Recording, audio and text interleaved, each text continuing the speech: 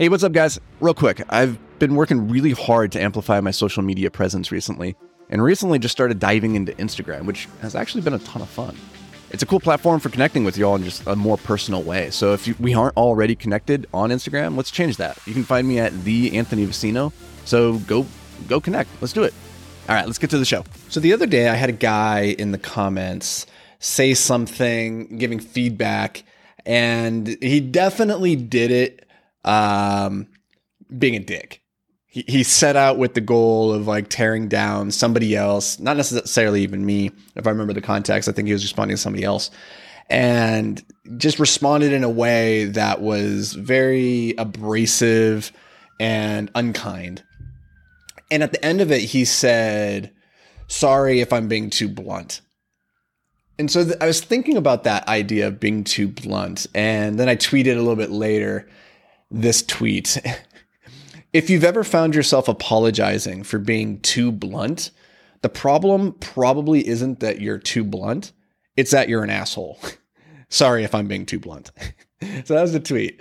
And it's a really funny tweet in my eyes, because I'm a nerd, and I think it's really funny to like go full circle with a tweet and be like, if you say you're too blunt, and then come back around and be like, I'm sorry for being too blunt. Anyways, here's the thing.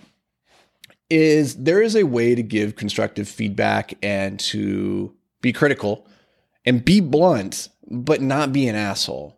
And I find that if you do that, you never need to apologize for being too blunt. But the people who feel the need to say, I'm sorry for being too blunt, it's because they intuitively understand, like deep down inside, that it wasn't just them being blunt, it was them being an asshole and the way that they're presenting it. And I think the world is just filled with so much negativity, trolling, animosity. There's so much divisiveness these days, especially in like the political arena, that one of the things I think we could all just do better at is just to be cool to one another, just be kind, and let's enter into constructive discourse, because I love getting feedback. I love getting criticism if it's well-founded, if there's an actual conversation to be had.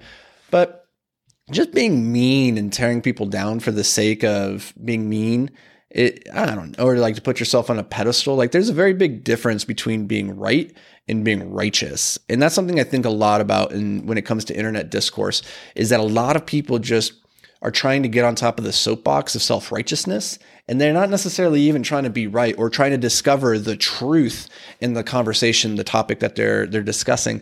And instead, they just want to posture and white knight. And there's so much of this in like the woke culture. And it's interesting because I wouldn't even know where to peg myself on like a political spectrum, because I'm very liberal in so many ways. I'm very conservative in many ways. But like, one thing I think we can all agree is like, the woke cancel culture is not conducive for, it's not good for long-term civilization, because it really disincentivizes any kind of intelligent discourse. It silences people from engaging in conversation.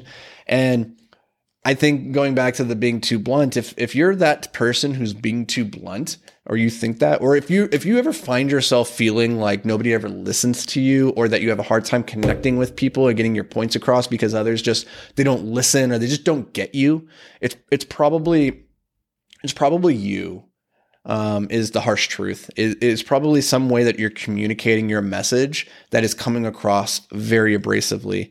And I had an experience a couple months ago. My girlfriend, Jamie, she's the general manager at a fitness club here in the Twin Cities. And she had this gentleman, an older gentleman, who was getting very confrontational with other gym goers. One in particular, he got really confrontational with this young kid, and then was following this kid around and like yelling at him. And it was very weird. And he just has this very abrasive demeanor, even when the staff were confronting him about it. And with Jamie, she felt very uncomfortable talking to him in private. And so all this to say is that this man could not understand the allegations being levied against him. And he thought he was the victim, and he was like very upset about it all. And thought this other person was lying about the situation. And then when Jamie, in a private conversation with him, shared the fact that like she herself felt very uncomfortable being around him because of his abrasive demeanor, he suddenly changed entirely, and it was like a slap in the face, and realizing like, oh, I did not realize. He's like, what's so intimidating about me? I'm just an old man. Like, he did not realize how others were perceiving him. And I think self-awareness is a superpower. At the end of the day, understanding where your strengths or weaknesses lie, understanding, for me, like with my ADHD or just like my social awkwardness in like one-on-one situations, I have to be cognizant of that. And by being conscious of it, I can manipulate interactions in a way that bring out the best in me rather than the worst in me. And it's just so interesting to me how many people go through life never having really looked in the mirror and like introspected on what's the effect that I'm having on the people around me. And why is that? Why do I feel the need to be presented in this way?